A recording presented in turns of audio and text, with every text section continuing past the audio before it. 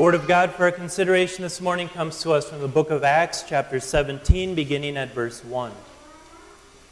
When Paul and Silas had traveled through Amphipolis and Apollonia, they came to Thessalonica, where there was a Jewish synagogue. As was his custom, Paul went to the Jews, and on 3 Sabbath days he led them in a discussion from the Scriptures, explaining and proving that the Christ had to suffer and rise from the dead. He also said, "This Jesus I am proclaiming to you is the Christ." Some of them were persuaded and joined Paul and Silas, as did a great number of God-fearing Greeks and more than a few of the prominent women.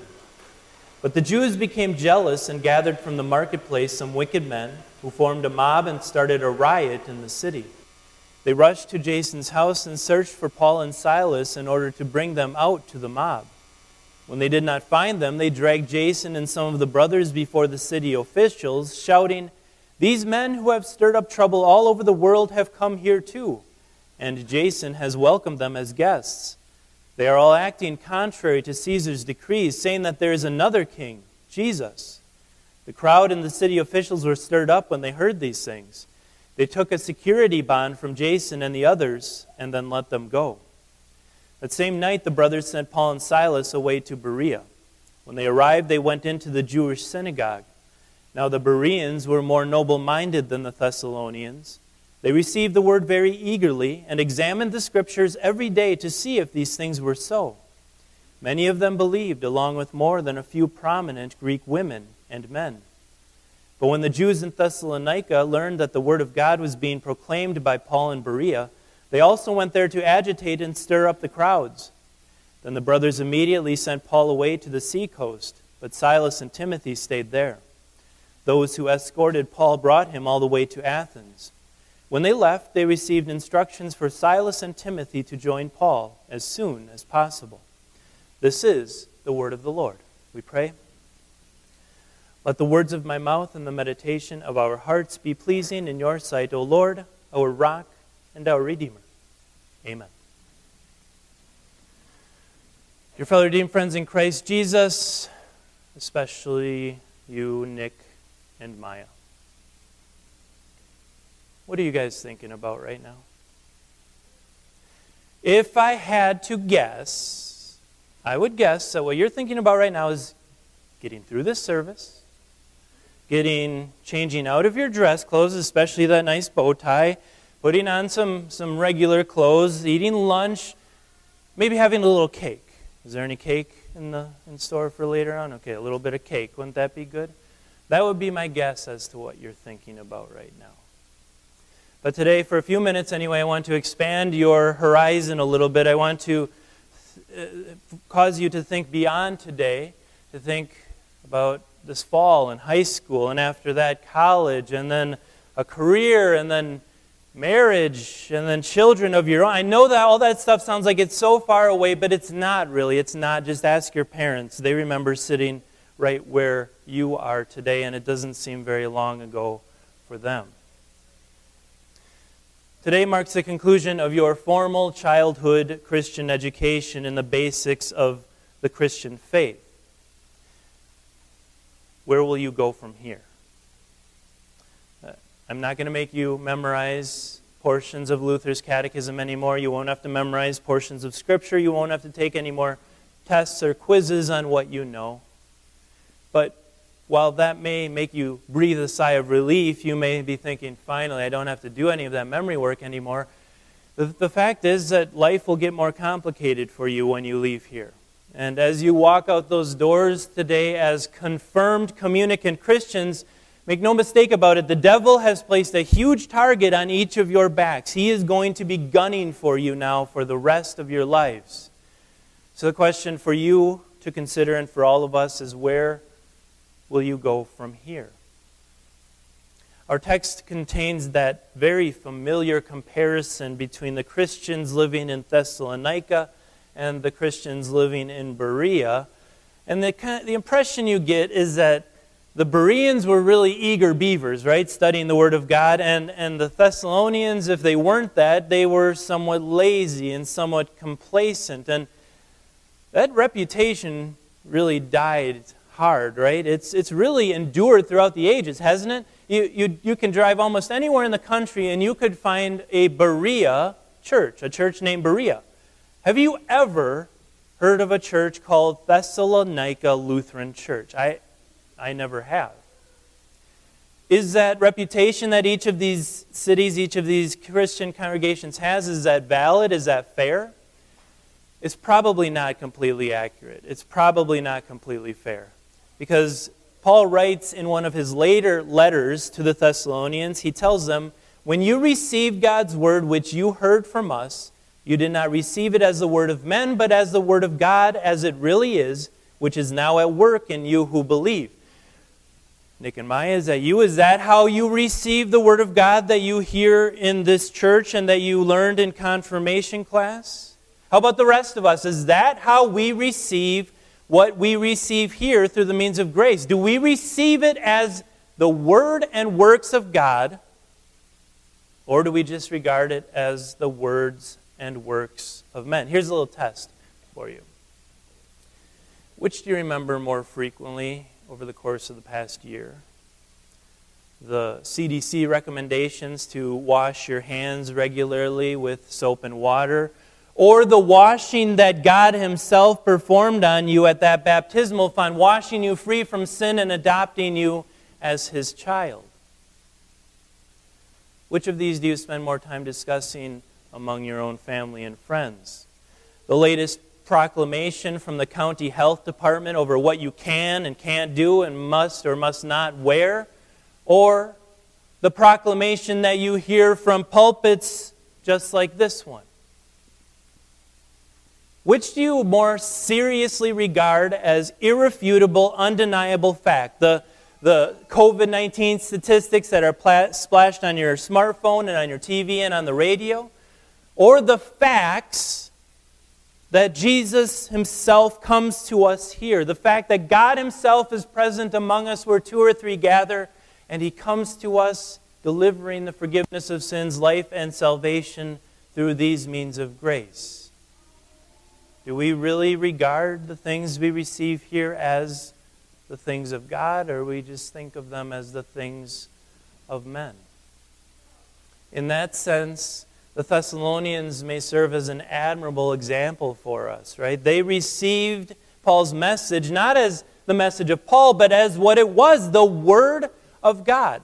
And Luke tells us, he summarizes that message. He says it contains three main truths. The Christ had to suffer and die for the sins of the world, including your sins and mine. The Christ had to rise again 3 days later to prove our justification, to demonstrate beyond all doubt that everyone who believes in Him will rise too. And then Paul brings those two great truths together in the third one, especially for these Jewish Christians. He says, you know these things from the Old Testament, that the Christ had to die and rise again. And now I'm here to tell you, Jesus is the Christ. Jesus is your Savior. Those three truths is the gospel. That is what our foundation, our hope for salvation is built on. Those are the truths, Nick and Maya, that you will be confessing here in just a few minutes.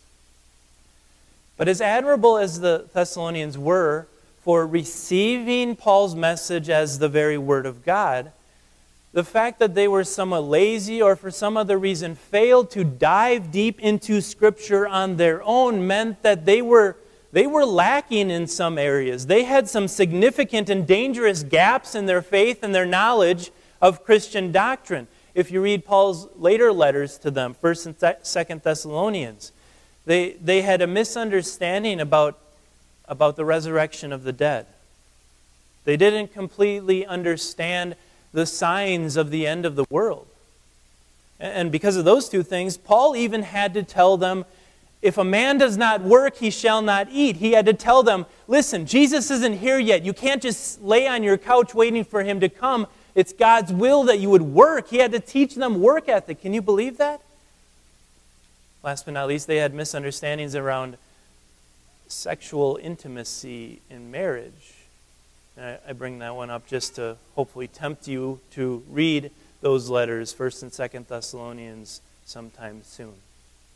But the point, Nick and Maya, is that if you're like the Thessalonians and you do receive what you received in confirmation class and what you received in your baptism and what you hear from this pulpit and any other pulpit as the Word of God, but that's where it ends, you're putting yourself in grave danger. If you leave here and the basis for your faith is to say, well, that's what Pastor Yankee told me in class, or that's what my church believes, I don't know if I really believe. You're really putting yourself in danger. The faith will not become your faith. And Jesus told a parable about that. He talked about the parable of the soils. And if this faith just stays here, if it's a church's faith or your pastor's faith, you're kind of like that soil where the seed just sits on top and the birds, that Satan, can come and steal it from you. Or you're like that rocky soil that stifles the growth of faith within your heart. Or you're like the soil where the thorns and the worries of life will crowd it out and kill it. And it puts you in great danger. It makes you vulnerable. It makes you an easy target for the devil and for the concerns and the worries of this world. I don't want you to walk out of here saying, well, my faith is what the church teaches or what my pastor told me. In fact, I warned you about that in confirmation class, right? I said, don't ever defend what you believe by saying that's what Pastor Yankee told me, because at least now I still know where you live. I'll find you and I'll correct you on that. And Martin Luther warned against that very kind of faith. He talked about the story of a coal miner. He called it a coal miner's faith. And the story goes like this. A coal miner was asked, what do you believe?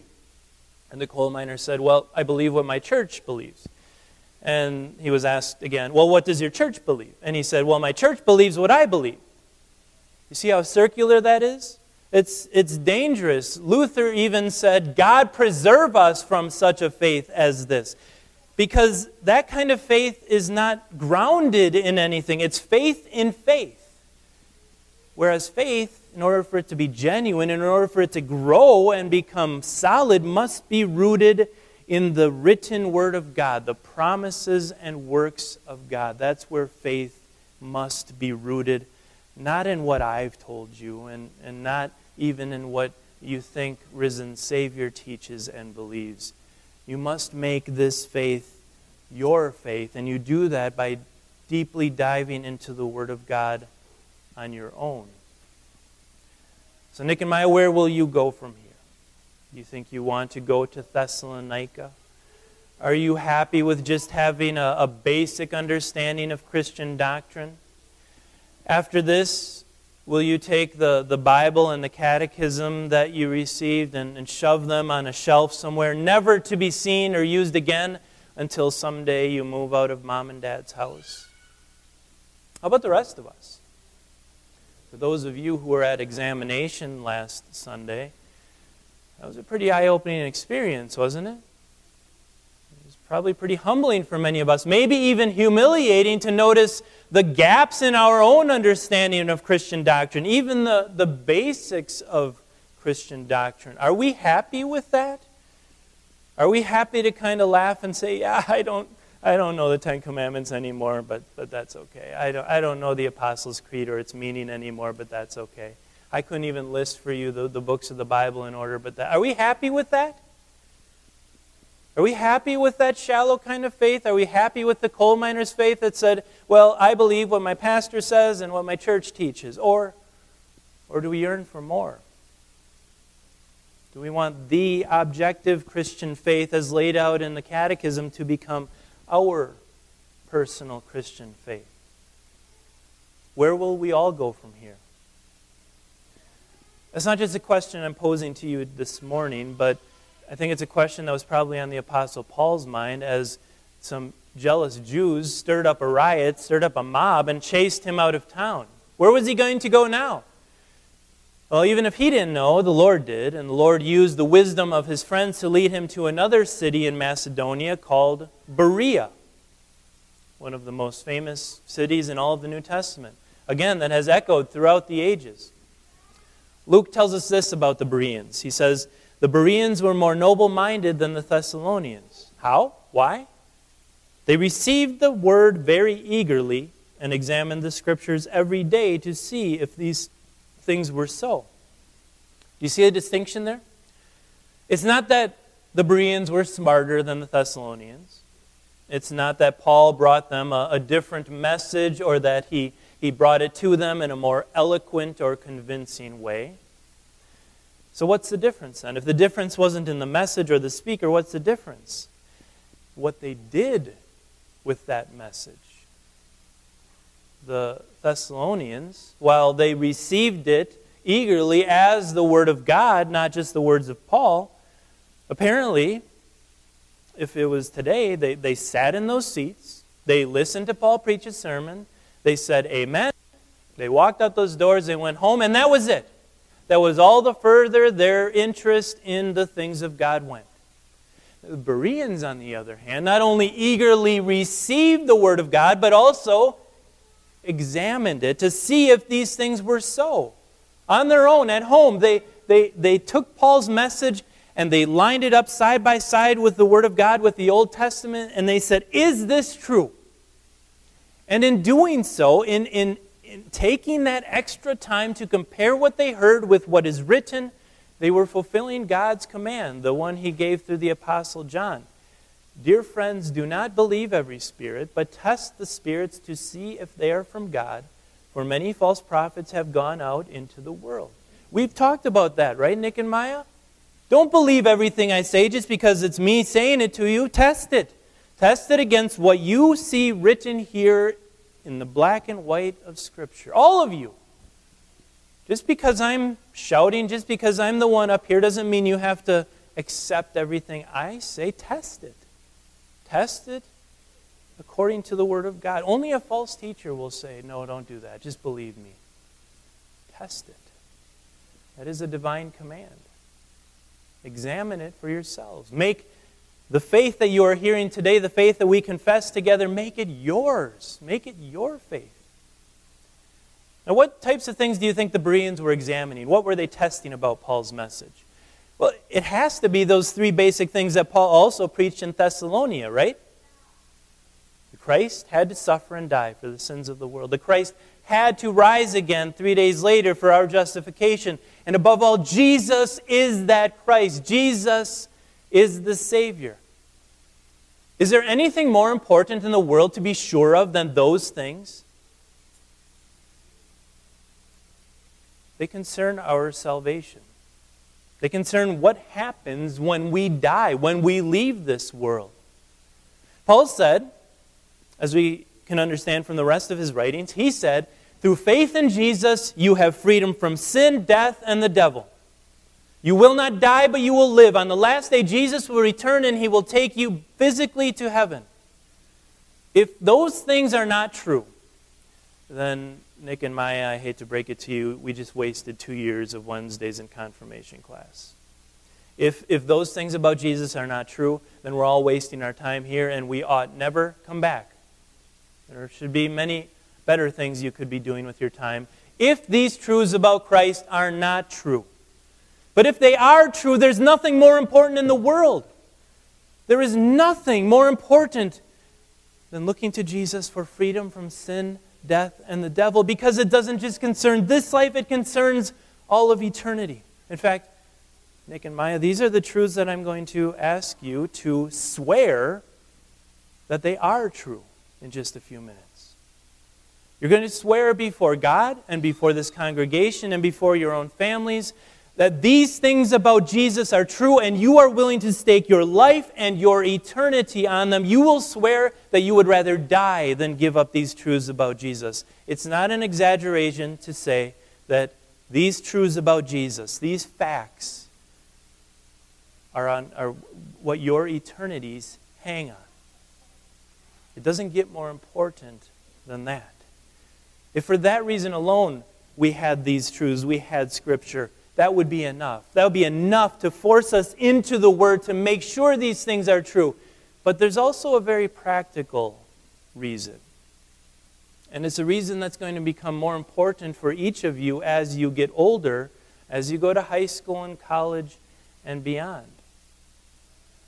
The fact is that even though your faith was examined last Sunday, that was a thorough, comprehensive testing of your faith, that's not the last test your faith is going to face. You're going to be tested each and every day of your lives, and the tests are going to get harder and harder and harder. You're going to be tested by your friends, by your coworkers, by your teachers, by your professors. You're going to be tested by this godless, depraved world in which you are living. How are you going to respond to that? A lot of it depends on where you go from here, to Thessalonica or to be like the Bereans. Because you're going to face these issues. You're going to face very contemporary issues in your life, issues that your families and the rest of us know very well. So when the subject of the origin of the universe comes up, you could very well say, well, I think I remember my pastor saying something about the Big Bang and evolution all being false and that God created the world. You could say that, but it'd be better for you to be able to say with confidence, Genesis 1:1, God, in the beginning, God created the heavens and the earth, and you are standing on a firm foundation, not on the words of a man. You're in your classes and with your friends, you're probably going to discuss, why is the world so evil? Why is it filled with so much violence and racism and sexism and all the other evil isms out there? And you could very easily get drawn into a debate over nature versus nurture, or systemic racism or economic inequality. But it would be it'd be better for you to repeat Jesus' words. He tells us where evil comes from. It comes from the heart. Out of the heart come all sorts of evil thoughts and murders and adulteries and everything else that's evil. Jesus tells us it's not a system-wide thing, a nation-wide thing, a color thing. It is a heart thing, and that evil lives in each and every one of our hearts. You, unlike your parents and your grandparents, are going to have to face every day issues surrounding the letters LGBTQ. You already have, I know that. How are you going to respond? I mean, you could say, well, my church doesn't really support those things. My church forbids those things. It'd be better for you to say, in the beginning, God created man. He created man in His own image. Male and female, He created them, and He didn't give them the option to switch whenever they felt like it. It'd be better for you to repeat the words of the Apostle Paul. Do not be deceived, neither the sexually immoral nor homosexuals will inherit the kingdom of God. It'd be good for you to be rooted, standing firm on that foundation of Scripture, not just saying, well, Pastor Yankee doesn't seem to like LGBTQ individuals, and our church doesn't confirm them or accept them into fellowship. You're going to be dating here pretty soon, as much as your parents would like to put that off for another decade or so, but there are going to be a set of temptations that come along with dating. And you could say, well, my parents don't want me to do that. It'd be better for you to say what the writer to the Hebrews says, that God wants a marriage bed to be kept pure and for husband and wife to love and honor each other. The point is that you can have that coal miner's faith, and you can say, well, that's what my pastor believes, that's what my parents believe, that's what my grandparents believe, that's what my church believes, but it'd be better for you to be able to say, after studying Scripture for yourself, this is what I believe, because this is what God has said. For the rest of us, just a general comment on confirmation. You know as well as I do that the church has been lamenting and really complaining about the loss of young people like Nick and Maya from the church after they graduate, or after they're confirmed, and after they leave high school and leave the house. And the so-called silver bullets, the solutions that have been brought to the table to solve that problem, that crisis, are just as countless as the lost young people are, I think. There are all sorts of ideas. Start a youth group. Get them engaged in some sort of social services. Picking up trash along the highway or serving meals to the poor, something like that. Get them more engaged in the actual worship service. Give them participation in that. Have them help teach Sunday school classes. And in recent years, I have no problem with any of those as long as they're used appropriately. But in recent years, there's been this focus, this pressure almost, to take confirmation class away from being a comprehensive study of Christian doctrine, and instead to turn it into really a discussion of contemporary cultural issues. So instead of learning the Ten Commandments and the creeds and baptism and Holy Communion and the Lord's Prayer, we're going to talk about LGBTQ or evolution or racism or some other hot button topic. And I have major issues with that. The first being, I can't possibly guess what Nick and Maya are going to be facing, what issues they're going to be facing in 5 years. Just think about it. 5 years ago, did you really think that we would be having an argument over whether biological boys can compete in women's sports and girls' sports? How would that have ever crossed anyone's mind? I graduated from the seminary 8 years ago. There wasn't a breath of anything having to do with anything LGBTQ and anything we studied there, because it wasn't an issue 8 years ago. So I can't guess what you're going to face in 5 years. I can't teach you those things. More importantly, the best and the biblical way to equip young people and anyone to face the modern issues that we face today is not to provide some silver bullet answer, because we all know there aren't any silver bullet answers to the complex issues we face. Rather, the way that God wants us to prepare to face the world out there is to be rooted in the basics of His Word. That's a job of the church. It's a job of confirmation class. Not to give you all of the answers, but to hopefully give you the eagerness and the aptitude to find the answers for yourselves, because you will be better off. You will be better equipped to answer when you're challenged. And most importantly, as you study the Scriptures on your own, you will be more firmly rooted in those 3 saving truths. Christ had to die for your sins. He had to rise again for your salvation. Jesus is that Christ. Now, Nick and Maya, I know you're just thinking about right now, just say amen so we can leave. I can get this bow tie off. We can go have lunch and have some cake. I want you to know that your families and your grandparents and your brothers and sisters here, risen Savior, and I, we're all thinking beyond that. We're thinking about where you're going to go from here. Now, you might think I've been setting up sort of a contradiction. Either you go to Thessalonica or you go to Berea. It's really both.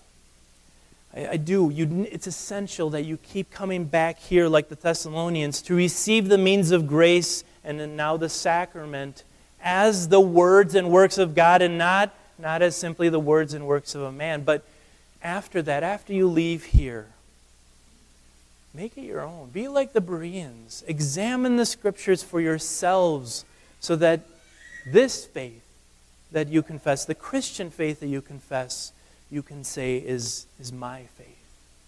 And as you do that, not only will you grow firmer, but you will have the promise, the assurance that the Lord gives us on page after page of Scripture, that it doesn't matter where you go in this life, because Jesus is leading you through this life to His Father's home in heaven. That's where you're really going from here.